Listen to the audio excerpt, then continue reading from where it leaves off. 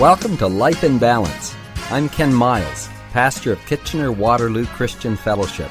We all know that life can be hectic, and sometimes its demands can pull us off balance.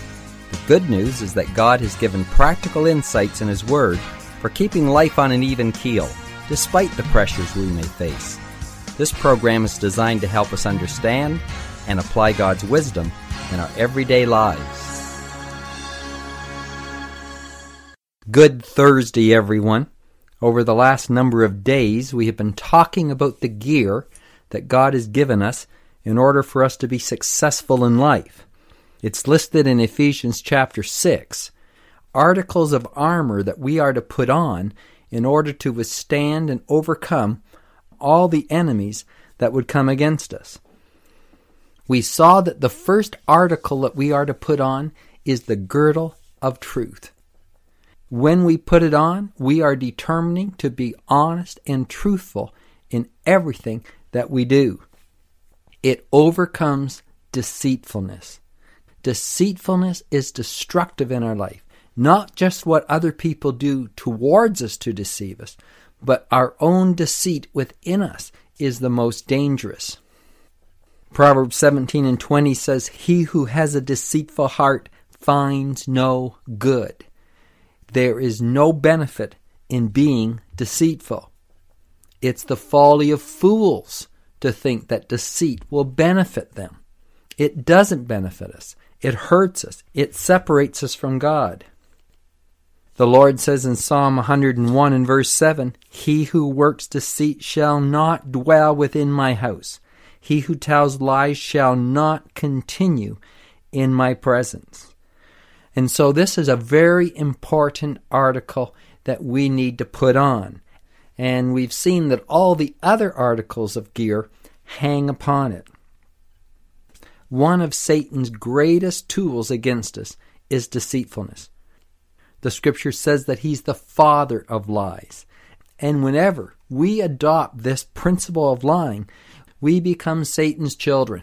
He's the father of lies, and when we use it, we become his offspring. I tell you, this is something we need to be serious about. Deceit is not only deliberate lies, but a misuse of the truth. When Satan came to Eve, he asked the question, "Did God say you shouldn't eat of the fruit in the garden? And will you surely die if you eat of it?"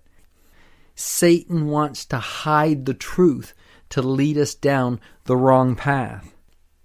Paul warns the Corinthians that he was fearful that as the serpent deceived Eve by his craftiness, that their minds may be corrupted. This is Satan's tactics. He did the very same thing with Jesus when he tempted him. He said to him, "If you are the Son of God, turn these stones into bread."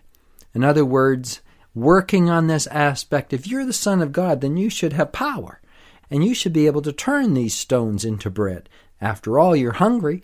Why don't you go ahead and do it and prove once and for all that you are the Son of God? But Jesus didn't fall to this temptation. He said, "Man shall not live by bread alone, but by every word of God." And then he takes him up on the pinnacle of the temple. And notice what he says here. "If you are the Son of God, throw yourself down from here." And now he even quotes scripture to him. "Because it's written, He shall give His angels charge over you, to keep you, and in their hands they shall bear you up, lest you dash your foot against a stone." Again, see how Satan's misrepresenting the truth? He's actually using the scripture, but twisting it, trying to tempt Jesus to sin. So you see where our tendency comes from. Our human nature is fallen. We naturally are deceitful. Our heart is deceitful, the scripture says. But God wants to give us a new heart. He wants to change us. He doesn't want us to be children of the devil, but He wants us to be children of God. So the first thing we need to deal with is this deceitfulness that's within us. Deceitfulness can take so many forms, as I've said before: deliberate lies, defrauding people, beguiling people, or just twisting the truth, making a lie, actually stating the truth, but leaving a false impression. You know, in the early church, we find an example of this. God was moving, the church was growing, God's power was being manifest, and many of the people were moved, and they had property, and they sold it, and they brought it to the apostles, and said, use this for the furtherance of the kingdom. And they did. Barnabas was one of the ones who did this. And Ananias and Sapphira, they had a piece of property, and they were similarly moved. And so it said that they sold the property, but something happened. Once they got the money in their hand, they changed. And I don't know why. Maybe they got more than what they thought they were going to get for it. But they concocted in their mind this plan, and it was a plan of deceit. They wanted to appear to be like everyone else. They didn't want to be thought less of. And yet they weren't willing to give the total amount of the property, as others had, to the apostles. And so they came up with this plan to say that they got less for it than they actually did, and then give that amount.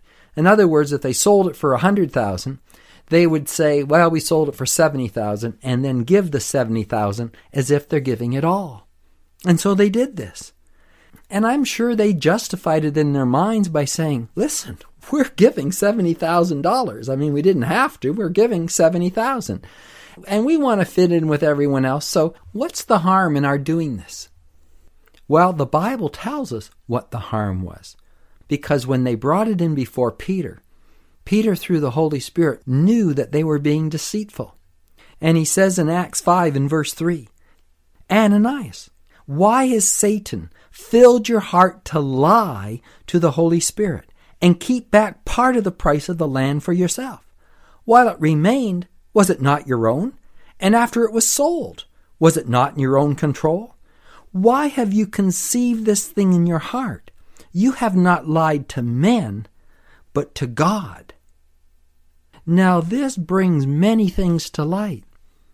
You see, the source of every deception is Satan, because he's the father of lies. And Peter tells Ananias, why has Satan filled your heart? And you're not just lying to us, you're lying to the Holy Spirit. In other words, what you're doing is going against the grain of God. God is completely honest and completely truthful. And when we lie to someone, we're not just offending them, but we are offending the very nature of God himself. And there was a harsh penalty that came upon Ananias. It says in verse 5, then Ananias, hearing these words, fell down and breathed his last. So great fear came upon all those who heard these things. I tell you, great fear needs to come upon us anytime we are untruthful. Now, I'm not trying to stretch this out of its context, but I believe that there is a truth here that is very important to us. I'm glad the Lord is not bringing such immediate punishment upon his church today, or there wouldn't be very many of us left. But I want you to know it still offends his nature and his holiness. And death is the result of deception in our life. It may not be immediate physical death, but it may be death to a vision, death to our prosperity, death to our spirituality, death to what God wants to do in our life. I tell you, we do not want to follow in the footsteps of the father of lies. God wants to change us. He wants to transform us. Jacob is an example in the scripture of someone who started out being conniving and cunning and deceitful and was changed into someone that God could put his richest blessing upon. The meaning of the word Jacob is supplanter or deceiver. And that's not a good name to have. But that was his name, and it described his nature. Right from the beginning, he was always grasping, trying to take something from someone else. And sometimes we justify our action because we have a good motivation. Jacob had a good motivation. He valued the blessing of the firstborn, and he wasn't. Esau was the firstborn. And Isaac, getting old, was going to bless his sons. And Jacob deceived his father into thinking he was Esau. He put the skin of goats on his arms so it would appear that he was hairy, because Esau was a hairy man.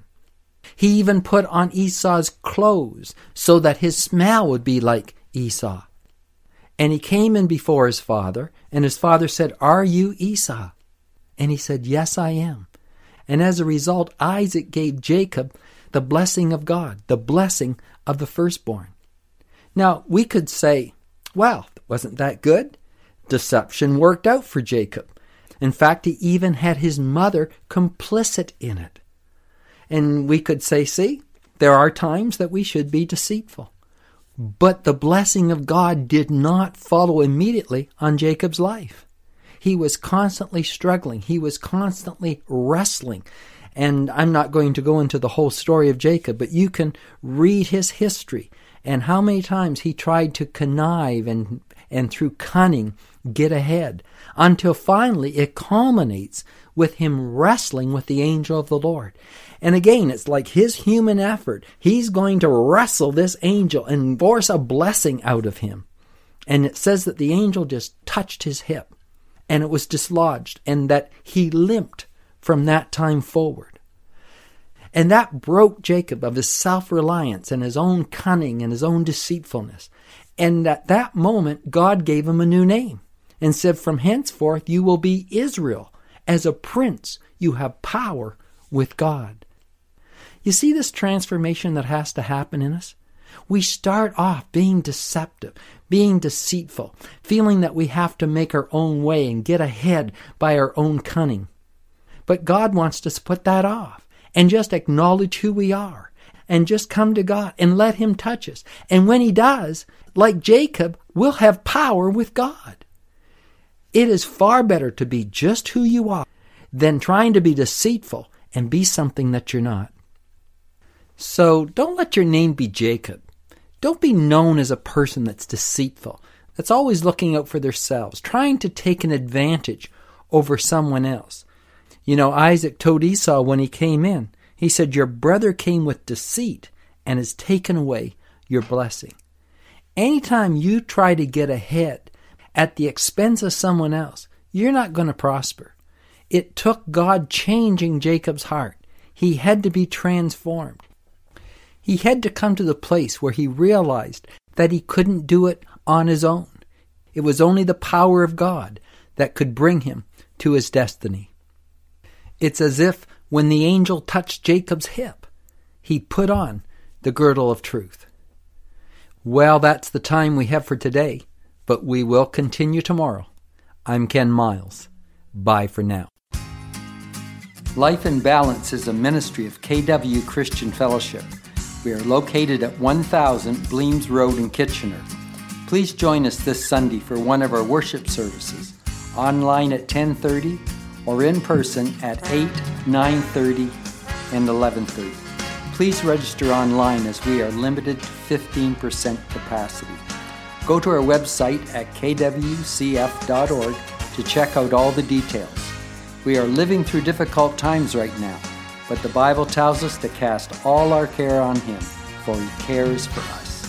So till next time, let God keep your life in balance.